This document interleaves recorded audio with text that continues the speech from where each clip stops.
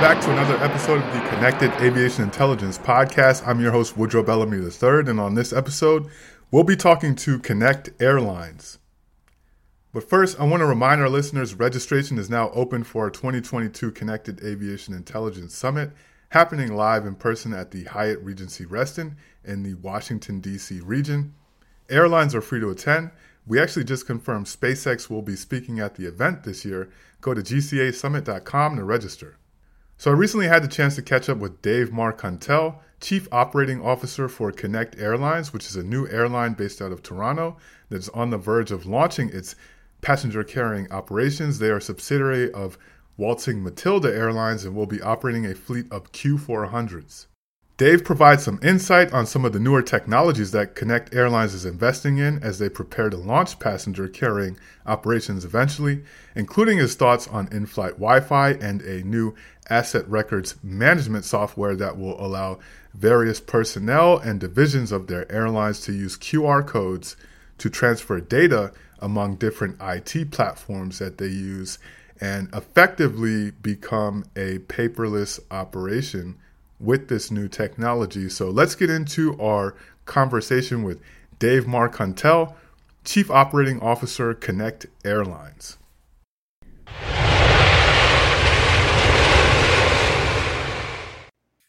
Okay, so Dave, first, for those in our audience who may be unaware, if you can just give a brief introduction to your name, job title, and current role with Connect Airlines, also where you're based out of, and what are some of your day-to-day responsibilities that you're focused on at Connect Airlines right now?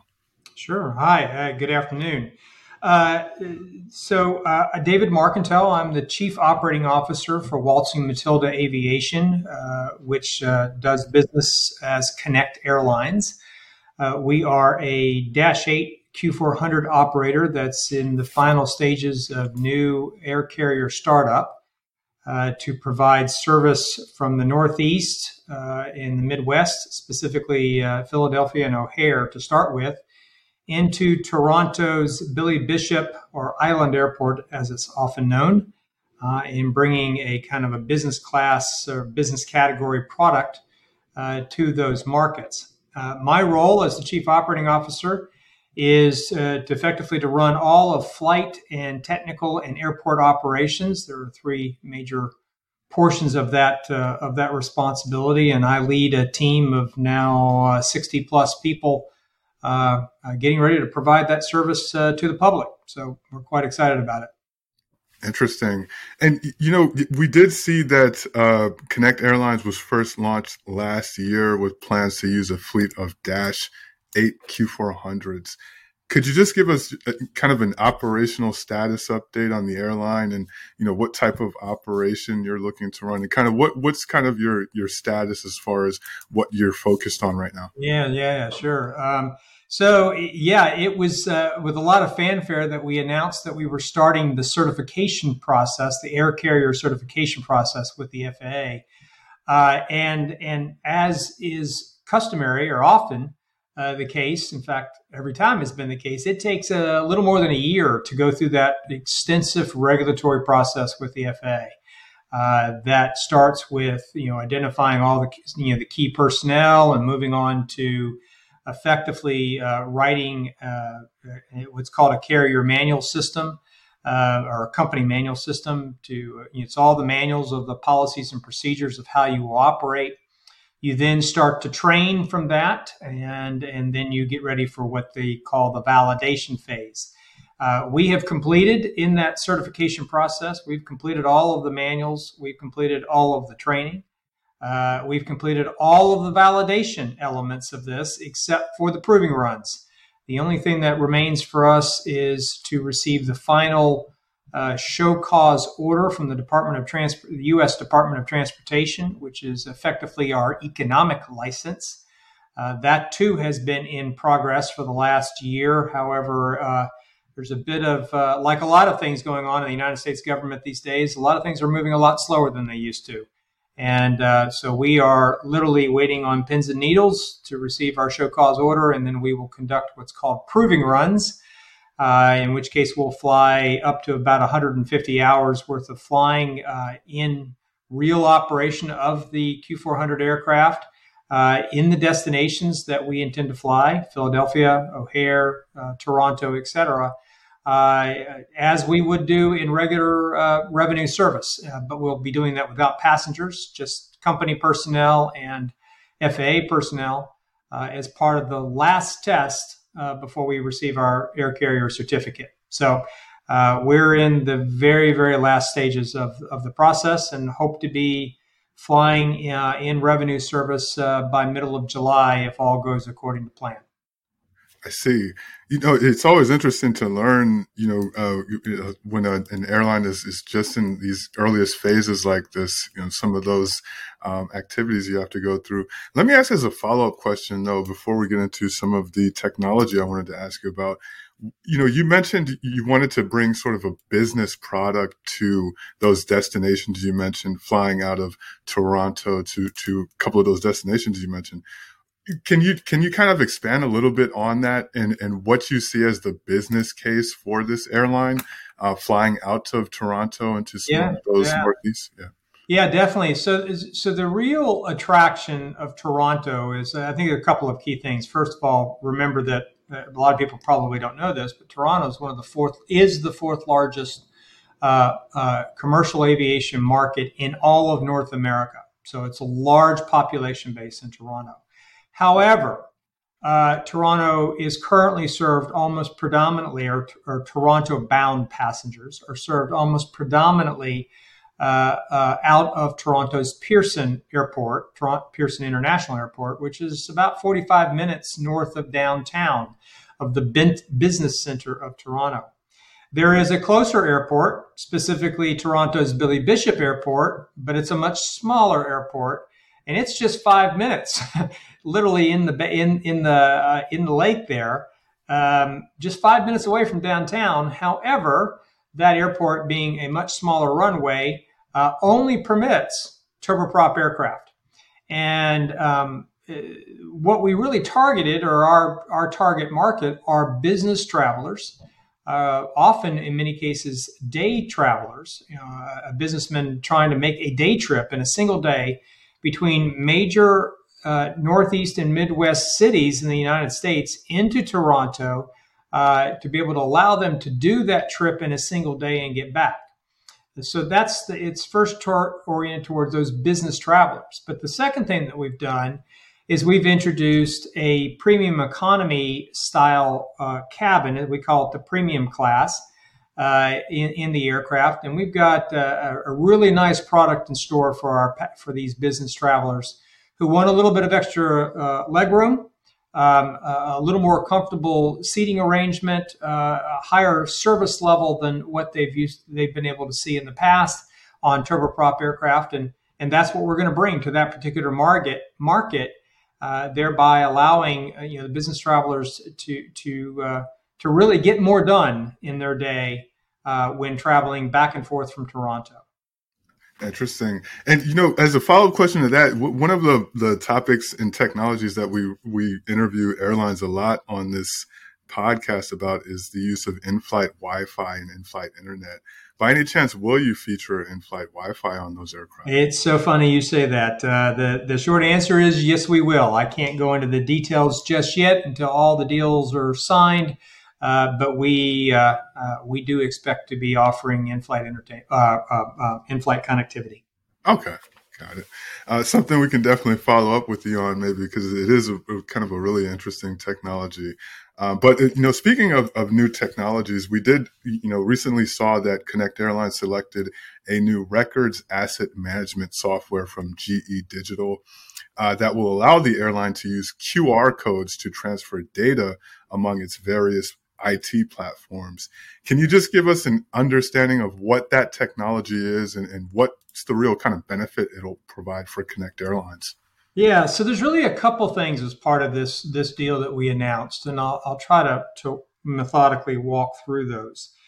The first of all is we bought AirVault, which is a product of GE Digital, for ongoing aircraft and engine maintenance record keeping. This is essentially to digitize all of our maintenance records so that we can present them to the FAA and to the aircraft owners, our lessors, upon demand, and then we can deliver that and of course document the history of the maintenance performed on the aircraft while they've been in our possession. I've actually bought that product a couple different times in my career, in my 30-year some career now in the airline industry, so I'm pretty familiar with it. It's a leading product for maintenance and engine or aircraft and engine maintenance record storage and digitization. But one of the things that has been missing in this particular space is our software tools that effectively manage the induction of an aircraft, particularly a used aircraft, and the exit of a used aircraft from a fleet in transitioning it to another operator. That is a very labor-intensive, document-intensive process in which just basically the entire life of the aircraft has to be very, very carefully organized, categorized, documented, and then presented either to the airline that's receiving it or to the lessor that's taking the airplane back. The marketplace has not really had a very good product for that. But a few years ago, GE Digital built the ATS system, or the asset transfer system, for that purpose. And it had lots of really interesting workflow tools built into it, because there's a lot of back and forth that takes place between the entity that's building these packages and who it's going to, and various MROs and other providers that are involved in the process. And the workflow tools help facilitate the process, and they also, importantly, allowed the organization of these records according to the ATA Spec 2500, which is also similar to an IATA spec, which has now been adopted industry-wide for how leasing companies effectively want the records organized. So this facilitates a standardization and allows everybody to be kind of looking at it from the same vantage point and looking in the same place. But the problem is that the AirVault application, which has been around for many years, probably 15 years or more, had not been updated to this new organization structure. And what we worked with GE Digital on is actually bringing the two products together into a single platform. And that's in fact what we actually signed, was a deal to bring all the benefits of ATS to the AirVault day-to-day records management and scanning processes. But as we deployed it, we were also interested in the indexing capability of the existing legacy AirVault product. So when you have a record system, you want to be able to find stuff, right? So you process these records in. Sometimes they're hard copies, sometimes they're digital, sometimes they're not very smart digital, sometimes they're heavily, a lot of metadata in them. The net of this is you want to index this so that these systems, so that AirVault can quickly find it, so that when I go in and I want to go look up a particular event or a type of fault or finding that's occurred, even a part number or a serial number, I can quickly go through the entire history of not just one airplane, but the entire fleet, and find every occurrence in which that part number or serial number might have been referenced. Well, in order to do that, I have to index these records to facilitate the scanning, the search process. And it is that indexing that can get very labor intensive. So the old method was you had a bunch of clerks, data entry clerks, who would receive the paperwork, often in paper, scan it, and then they would have to index or type in various metadata fields. Well, what we wanted to do was we wanted to try to take all that labor out. And what the QR codes allowed us to do was to place the QR codes on our production documents, coming from the systems that originated those production documents, our work planning systems as an example, our task cards as an example, and embed in the QR code key information that we wanted to be into that metadata fields when they ultimately go into AirVault. And so with the QR code, we can print out, because we still have to live sometimes in a paper world, but but this is all part of ultimately transitioning to a complete, fully digital world. But we have the ability to print this document out with this QR code that has a bunch of embedded information about the record that was printed out. The record, the work is accomplished by the technicians or whomever is doing, or the shop doing the work. When the records come back to us in paper form, we can easily scan it, and guess what? AirVault is able to read that QR code and immediately complete all of the indexing that was associated with that record.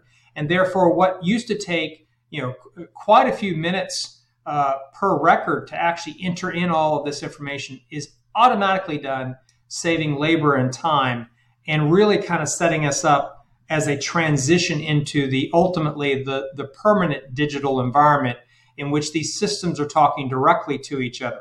And so this gives us the ability to work in a kind of lower tech Adobe Acrobat world, where we generate PDF documents and we see PDF documents on screens, but they have these QR codes, which is transmitting or capturing and carrying through certain key information from one system to another system.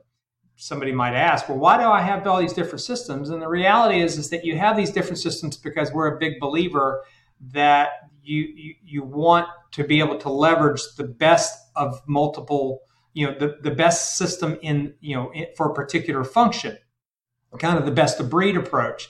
And not everybody does, not all of these systems do everything exceptionally well. They do certain things exceptionally well, and they do everything else okay. So what we're trying to do is bring all the best players together and minimize the level of complexity in the interfaces, where you can spend just a ton of money creating digital interfaces. And this was a cheaper, simpler way to do it and still achieve the same objective. Yeah, that is fascinating, the way that you sort of described how you're able to go from that, still dealing with some paper, like you said, but going from the paper-based methods to this QR code-based methods is very interesting. Yeah, and we always talk about the digital world, but the reality is that we still have to live in a paper environment. A lot of the legal community, whether we like it or not, I mean, I've got lessors who demand paper. At the end of the day, they demand paper. Even if the document was digital, they want to be able to print out a paper document that has a signature on it, that is authenticated. And we have to be able to provide for that mechanism. And they're doing it for asset protection, right? Not all governments and airlines universally have moved to a digital environment. Some regulators still require wet signatures to be able to actually show that authenticity, the authentication of that. So we've got this a bit of a complex process, but nonetheless we can satisfy multiple masters in this regard. Yeah, it's interesting. I want to ask a follow-up question. You mentioned sort of, inducting an aircraft and then exiting it out, and just the overall life cycle process. I want to ask, though, about what kind of records are you kind of referring to, and what is some of the information and data that some of the Connect Airlines personnel would deal with on kind of a day-to-day basis with this, QR code-based system? Sure. No. ATA Spec 2500 defines all the groups, but I'll give you the short. I'm not going to list all of them. There's a bunch. But in simplest terms first of all of the AD status, AD record, AD accomplishment, and AD status for every AD that's ever been issued to the airplane. There needs to be a very clear document that shows. We call it the dirty fingerprint document, that shows that either that AD was applicable or not. And if it was, when was it complied with and what is its current status? Whether it was repetitive or terminating, it doesn't matter. Similarly, you have to have another big bucket of this is all of the life limited parts. And you've got to be able to show that in the delivered build of an engine, a landing gear, an APU, every piece part in that engine, APU, landing gear, if it's life limited, you know exactly how many cycles or hours it has, and you have proof of this, and there is verification and validation of that. Another big bucket is heavy maintenance events and all the various modifications and scheduled tasks that were accomplished there. So you've got just a ton of records that make up all of this information. And then the last group is the logbook itself. There's a lot of maintenance that's performed on the logbook, not to mention the hours and cycles that are accrued on the aircraft with each and every flight. And all of these log pages are captured with every flight and held on to so that you can affirm and verify that the reported hours and cycles on the aircraft are indeed what is purported to be. So what we have is we have an aircraft records organization that is responsible for receiving all of this information that is compiled during the ongoing maintenance of an airplane, or in the case of an induction, when an induction takes place, and we're handed all of these records from the prior operator or the lessor.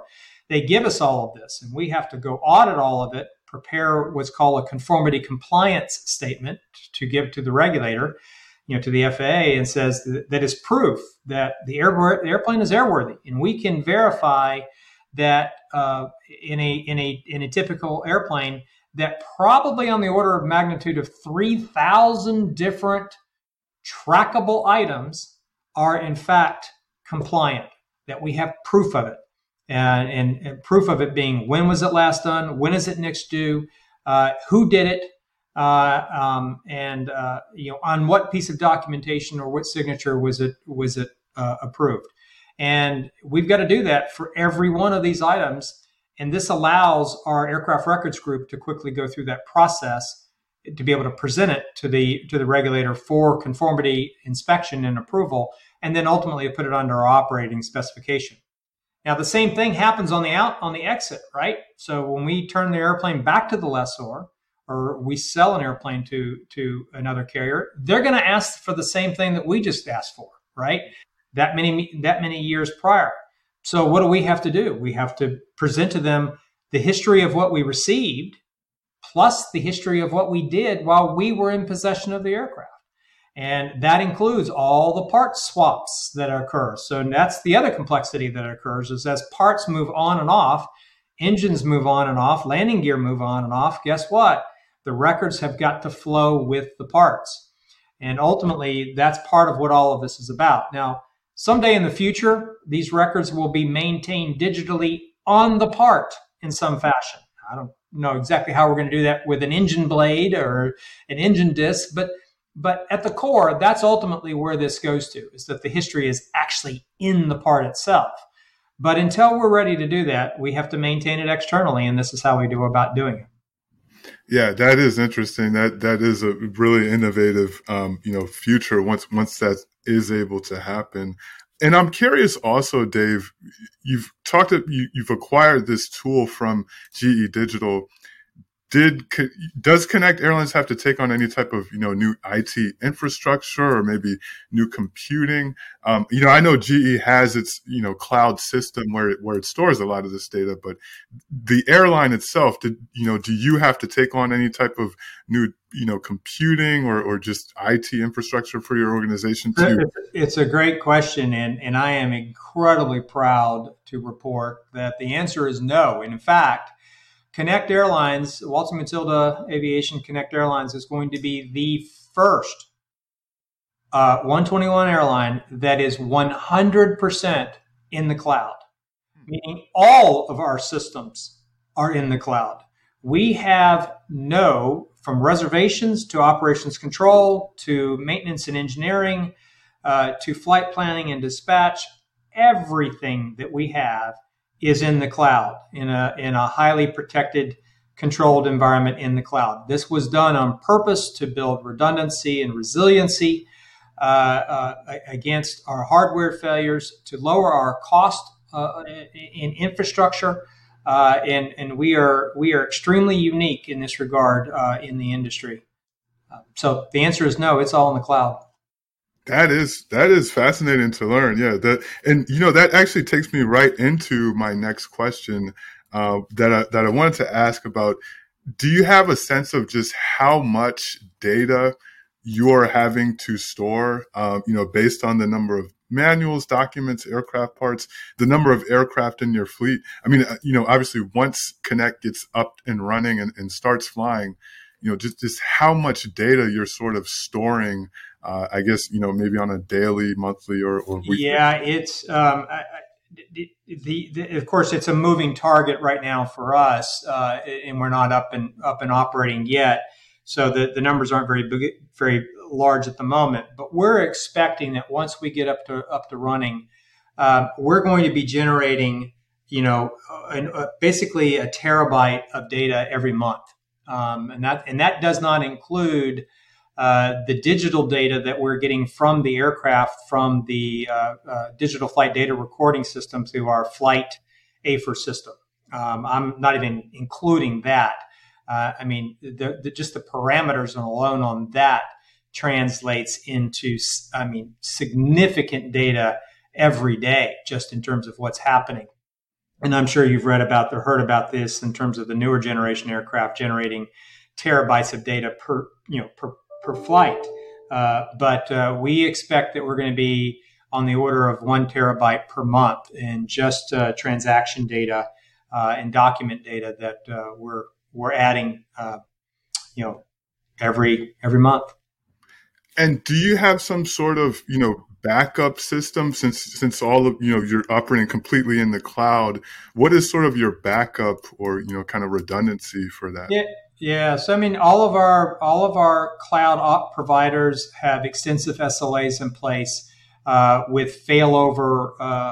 Effectively, these are mirrored. The cloud environments are mirrored in multiple locations, multiple geographic locations. And that's pretty standard for how cloud operations are working today. So it's not just simply remote. It is mirrored in several locations with immediate failover and redundancy built back in. And we're getting this through our cloud providers. AWS is our number one provider, but we've also have some stuff with Azure, with Microsoft Azure. And, this is a great sort of transition to my final question for you, Dave, is that, considering you're here in 2022, obviously a lot of new exciting technologies being developed all around us. One of my favorites to kind of monitor is the metaverse and some of the AI and machine learning tech, even that's being researched for aerospace. Are there any new digital technologies that you are paying attention to right now, outside of what we just discussed, that, could eventually benefit Connect Airlines? Yeah, there's several of them. We're trying to pay very close attention to how we can deploy AI bots to streamline the process by which certain transactions or decisions are made. And these can be from maintenance decisions to passenger interaction, right? Customer interaction. And the more we can do this and get either a technician or a pilot or a passenger the information that they're looking for with more accuracy and with reduced labor effort to do that, the better we are. And the AI bots are the way to do this. That quite frankly is the fastest way to get the majority of these kinds of questions, these queries resolved.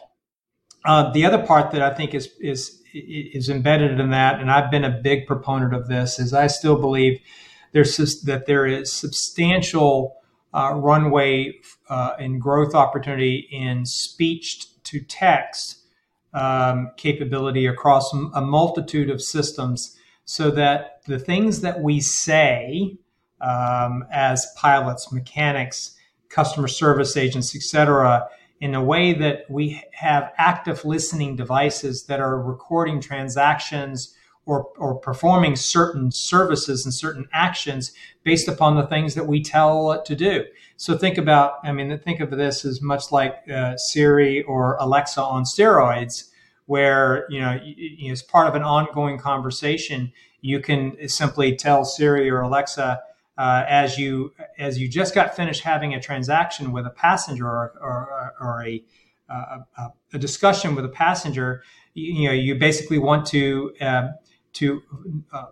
execute a particular booking or to complete some transaction, a bag search or whatever, based upon, hey, the customer comes up to you and says, hey, I'm missing my bag.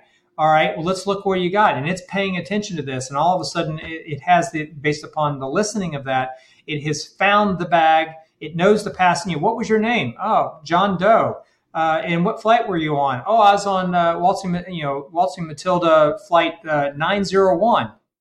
And then next thing you know, it's showing there in his hand, in his device, handheld device. Oh, well, your bag is over here, and that information is immediately presented to the agent and to the customer. It's these kinds of things that are going to transform how our passengers actually interact in the aviation system. Now, we're not there yet by any stretch. And a lot of our larger and more sophisticated airline partners out there are probably going to be the first to get to it. But this is coming. It's coming faster than one might expect. It certainly is, and it will be a interesting space to kind of watch develop. Dave, Mark, Huntel, thanks for coming on the podcast today. It was a really fascinating and interesting interview, and hopefully we can get you back on when you do have some news to share on the in-flight Wi-Fi front. Look forward to doing that. Thank you very much for having me.